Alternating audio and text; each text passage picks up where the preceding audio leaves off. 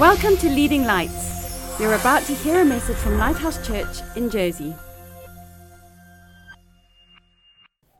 I'm going to be talking today about some people that Jesus met, and he treated different people in different ways. I don't know if you've ever thought about this, but when you read the gospel accounts of Jesus, you see him meeting some people. A lady comes to him with bleeding. She's been spent all her money for the last 12 years trying to be fixed of this bleeding in her body. She's gone to the doctors. She's tried everything. And in desperation, she reaches out through a crowd and touches Jesus' clothes, and she's healed. And he says, your faith has healed you or saved you. It's the same word, the Greek word sozo, which means your faith has saved you. She's saved. Jesus says, if anyone believes in me, he's passed from death to life. He will not be judged. There's no condemnation, completely forgiven. She's completely forgiven, this lady, just because she, in desperation, touched him. But then we're going to look today at two other men, a ruler, some kind of civic official who was a rich man. He came to Jesus, and he came with a bit of a proud, arrogant attitude in his heart. It says Jesus loved him, but there was something about him where he was a bit like a lawyer trying to argue his way in, and Jesus hit him with the law. So you got this woman who just comes in desperation and with no requirements, nothing. Jesus says, your faith has saved you. The woman who's caught in adultery, she's broken, she's a sinner, she's just lost, and Jesus says, I don't condemn you, go your way and sin no more. She's saved. There's many others. The Pharisee in the parable, Jesus says there's a Pharisee, tax collector and a Pharisee. The Pharisee saying, Lord, I thank you that I'm so much better than everyone else. The tax collector doesn't even lift his eyes to heaven. He just says, Lord, have mercy on me. And Jesus says, the tax collector is the one who's saved and the Pharisee isn't. So for some people, it was just like this easy, free gift. They just got given salvation. But then these other two guys, they came and Jesus made it hard for them. Let me read the story to you. I'll read the rich young ruler first. Matthew 19:16. Now behold, one came and said to him, good teacher, what good thing shall I do that I may have eternal life? Now you can imagine Jesus sizing him up, and Jesus has the spirit of wisdom and revelation. Isaiah says that he didn't judge by what he saw, but he judged by the spirit within him. And so he knew this man was coming with an attitude that wasn't broken and needy and realizing he needed salvation. He was coming thinking he was good, actually. He says to Jesus, you're good. What good thing must I do? So Jesus said to him, why do you call me good? No one's good except God. If you want to enter life, keep the commandments. So it's no free gift. Hey, you're saved. He hits him with the law. And I'm a bit nervous when I read this, because I'm thinking, which one am I? Do I come to Jesus like blind Bartimaeus? Have mercy on me. Everyone's saying, shush, shush, be quiet. Have mercy on me. And Jesus says, you're saved. Your faith has saved you. Am I like him, or am I like this man? And I think I'm quite good. Let's read on. Verse 18. He said to him, which ones? Which commandments? This is a bit of a clue. This is a symptom, is we start to get into legal talk. Well, which commandment? And does the Greek really mean that? And what does that mean? And how? Let's do a little bit of discussion here. Let's engage our minds and have some intellectual, cerebral Christianity.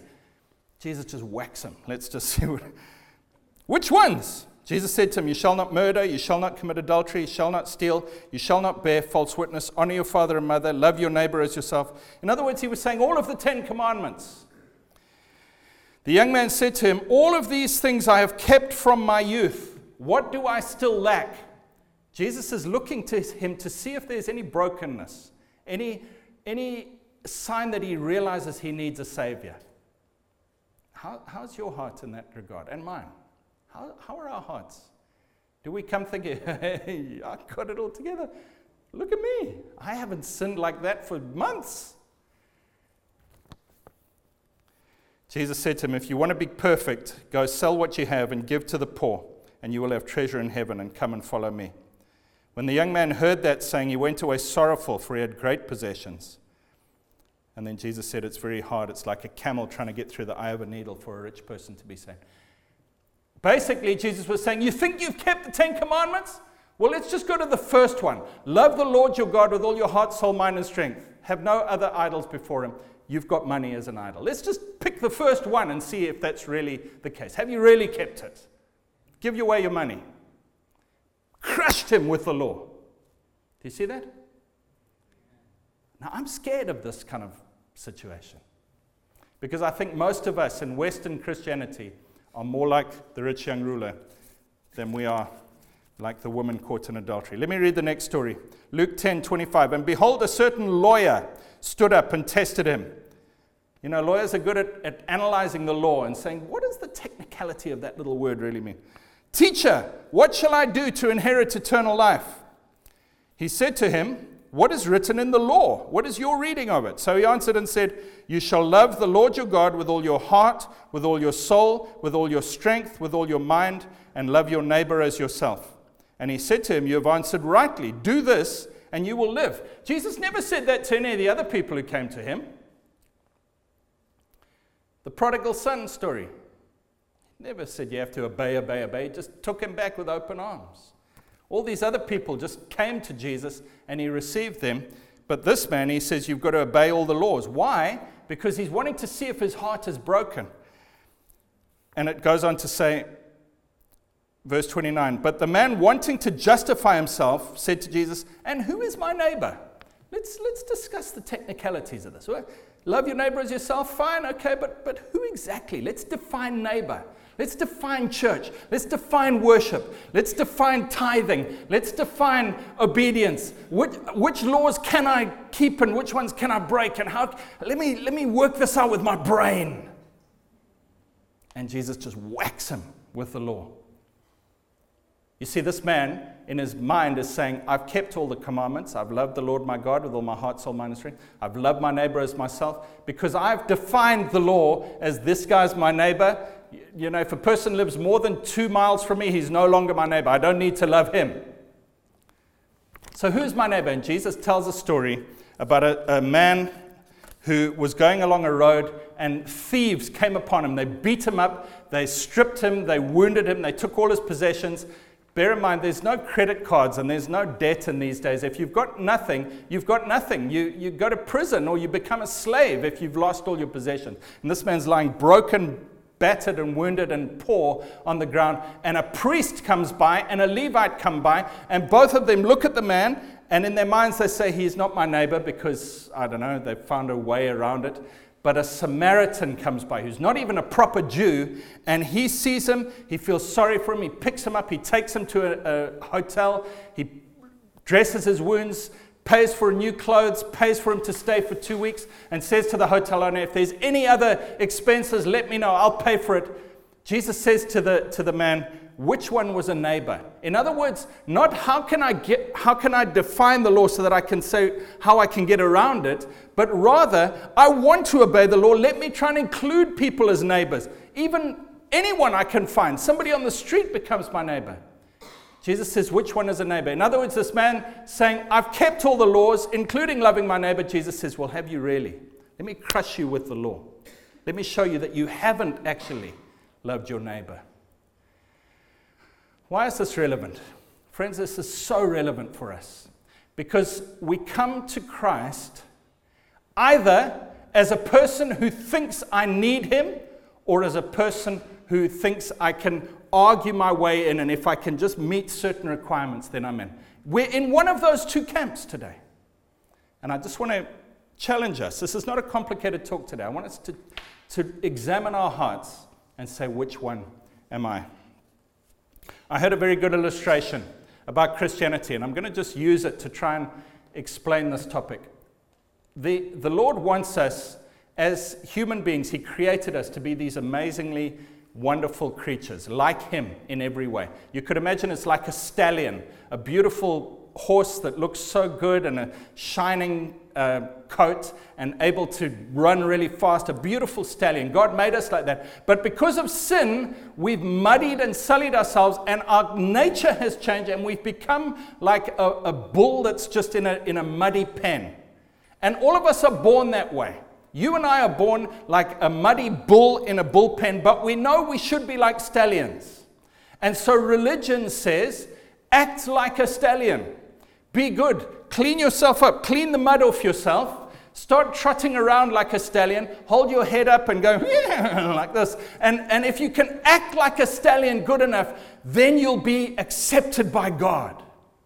That's what religion says. And that's what the lawyer and the rich young ruler thought. If I can just be a good enough bull, then I can be a stallion. God will accept me. And which exact characteristics of a stallion do I have to do to be like a stallion and be accepted by God? And many of us in church are like that, you know. We've been in church since we were little children. Maybe we got christened, confirmed, or whatever it is, and we've gone through all the things, and we've been in church week after week, but the message we've heard is act like a stallion and God will accept you. But actually, the message of Jesus is you can never be good enough. It's only when you come and you say, Lord, I cannot change my nature. Heal me, change me. Then he does a supernatural work and changes us into a stallion, or just miraculously. The problem is, when a person thinks that they are good enough to be a stallion, how do you convince them?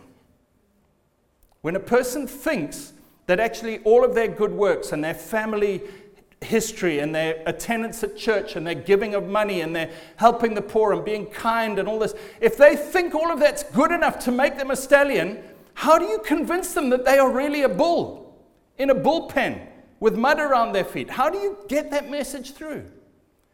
If a bull comes to Jesus and they say, Lord, I'm just nothing, I'm broken, I need you, he says, job done, healed. But if a person comes with anything in them that says, I actually deserve this, you know what Jesus does? Is he pulls out the law like a red rag. And he starts with the gentle law. Let's try the 10 Commandments. Or love your neighbor as yourself, love the Lord your God. But if we still won't realize that we're a bull, he just drives the point home. He says, you think you're loving? Well, what about the poor people around you? Have you treated them as a neighbor? What about that, that idol in your life, your money or your family or whatever it is? And he just drives the point home and he holds up the red rag. And eventually some anger and something comes up within us and we say, ah, and we shout, oh, I'm a bull. And we realize we're a bull. That's the purpose of the law. Let me read you a few verses, amazing verses about the purpose of the law. Romans 3:20, for by the law comes the knowledge of sin. You see, many of us think the law in the Old Testament is a wonderful thing that helps us show how much like a stallion we are. And actually the law is supposed to show us our need for a Savior. Romans 5:20, the law entered that the offense might abound. When somebody preaches law, you shall not, you shall not. What happens is I find in myself something rising up and I'm saying, I'm gonna show you. You can't tell me what to do. The law makes me want to sin. 1 Corinthians 15, the strength of sin is the law.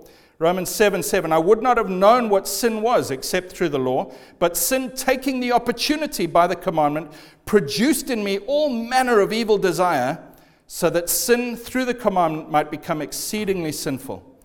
The law was given, Romans 3:19, that every mouth may be stopped, and all the world may become guilty before God. The purpose of the law, all the rules in the Old Testament, and Jesus' teaching is to show us, actually, I need a Savior. And I just want to close with a story from Luke chapter 7. I just felt like the Lord wanted us to share this and look at this together today. Luke chapter 7, verse 36. Then one of the Pharisees asked him to eat with him. And he went to the Pharisee's house and sat down to eat. And behold, a woman in the city who was a sinner, when she knew that Jesus was at the table in the Pharisee's house, brought an alabaster flask of fragrant oil and stood at his feet behind him weeping. And she began to wash his feet with her tears and wiped them with the hair of her head. And she kissed his feet and anointed them with the fragrant oil. Now when the Pharisee who had invited him saw this, he spoke to himself, saying, this man, if he were a prophet, would know who and what manner of woman this is, who is touching him, for she is a sinner." And Jesus answered and said to him, "Simon, I have something to say to you." So he said, "Teacher, say it." There was a certain creditor who had 2 debtors. One owed 500 denarii, the other 50. And when they had nothing with which to repay, he freely forgave them both. "Tell me therefore, which of them will love him more?" Simon answered, I suppose the one whom he forgave more." He said, "You've rightly judged." Then he turned to the woman and said to Simon, "Do you see this woman? I entered your house. You gave me no water for my feet, but she has washed my feet with her tears and wiped them with the hair of her head. You gave me no kiss, but this woman has not ceased to kiss my feet since the time I came in. You did not anoint my head with oil, but this woman has anointed my feet with fragrant oil. Therefore I say to you, her sins," listen to this, "therefore I say to you, her sins, which are many, are forgiven, for she loved much. But to whom little is forgiven, the same loves little." And he said to her, "Your sins are forgiven." And those who sat at the table with him began to say to themselves, "Who is this who even forgives sins?" Then he said to the woman, "Your faith has saved you. Go in peace." I don't know about you, but that story challenges me. There's a dinner party. A Pharisee has organized a party in Jesus' honor. There's some dispute about this. There's 2 stories about a woman coming and anointing Jesus with oil in the Bible. And some people say they're 2 different events. Some people say they're the same event. In the one, he's called Simon the Pharisee. It's his house. In the other one, he's called Simon the leper at his house. In the one, it says a sinful woman. In the other story, it says it was Mary. But in both stories, they come and they pour fragrant oil on his feet. They cry. They wipe his feet with their hair. But they're both called Simon, the men in both houses. And I believe, I don't mind if you disagree with me, you can think it's 2 stories. I actually believe it's the same story. I think Simon was a leper who got healed and he became a Pharisee. And Mary, who's the sister of Martha and Lazarus, who we think is this wonderful lady, actually was a prostitute. I think it's the same story. But if you want to think it's 2 stories, that's fine.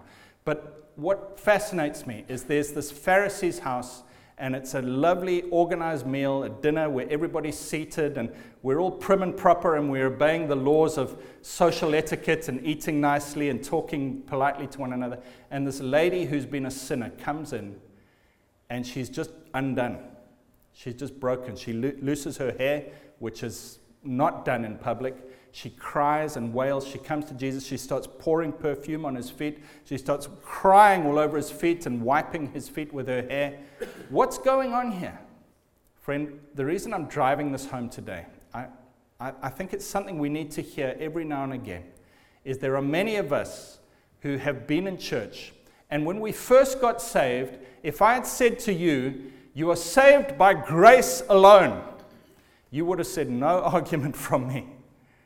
No argument. I agree. I don't deserve any of this." But after a week, after a month, after a year, after 5 years, 10 years in church, if I say to you, "You're saved by grace alone, Christianity is by grace alone," you say, "Yes, yeah, but gee, all these things that I now know about the Bible, and all these rules, and all these interesting things that I've done, and my maturity in Christ, that counts for something. And I get miracles and healings, and I get answers from God because I've done all these things." And we've become the Pharisee. And we come to our meetings, and it's like a dinner party in Jesus' honor at a Pharisee's house where everybody's nice and prim and proper and polite and obey all the rules. And a person comes in who's undone. They have nothing in their hand to offer Jesus. They just love his mercy. They realize that they need a Savior, and they come to him and they're undone, and they cry and they weep and they wail, and we get embarrassed and we say they're disturbing our worship. Why are they worshiping so extravagant? Why are they lifting their hands? Why are there tears running down their cheeks? Why are they getting lost in worship? Why? Because they realize. And the Pharisee says, "Oh, how undignified." You know what's interesting? It says in the story, the Pharisee said to himself, if this man were a prophet, he would know who this woman is. Said to himself means it was in his head. It was a voice in his head. If this man knew who this woman was. And it says, the next verse says, Jesus answered him. In other words, Jesus heard his thoughts. He was a prophet. He said, Simon, I want to say something to you. This lady realizes how much she's been forgiven, and that's why she's as grateful as she is. You don't think you have that much to be forgiven of. And you're a prim and proper Christian, and you're in danger of being a bull who's cleaned yourself up and made yourself look like a stallion, and you think you're going to heaven. Her sins are forgiven. He doesn't say it, but the implication is yours are not. Wow. What do I do with this? Well, I'll tell you what I do with this. I come before God and I say, God, I want to imagine it's like I'm getting saved again today for the first time. I have nothing, Lord. All of my knowledge of the Bible, all of the good things I've done for you, all of my attendance at church, all of my Christian maturity is nothing. It's filthy rags. There's nothing I can offer you, God. In myself, I cannot get to heaven. There's not a single good thing I can do that's enough to get me there. I need your grace. And that breaks my heart again. I come before him honestly. Instead of my pretense, my mask, my religious proper activities, and, oh, I know all these things. No, I'm just a sinner in need of grace. And no matter how many years I've been saved, I remain in that place. You know, Paul the Apostle, he, at one stage in his life, he says, I'm not less than any of these super apostles. And then about 10 years before he dies, he says, I'm the least of the apostles. And then about a few months before he dies, he says, I'm the chief of sinners. The more mature we are as Christians, the more we realize there's nothing in us.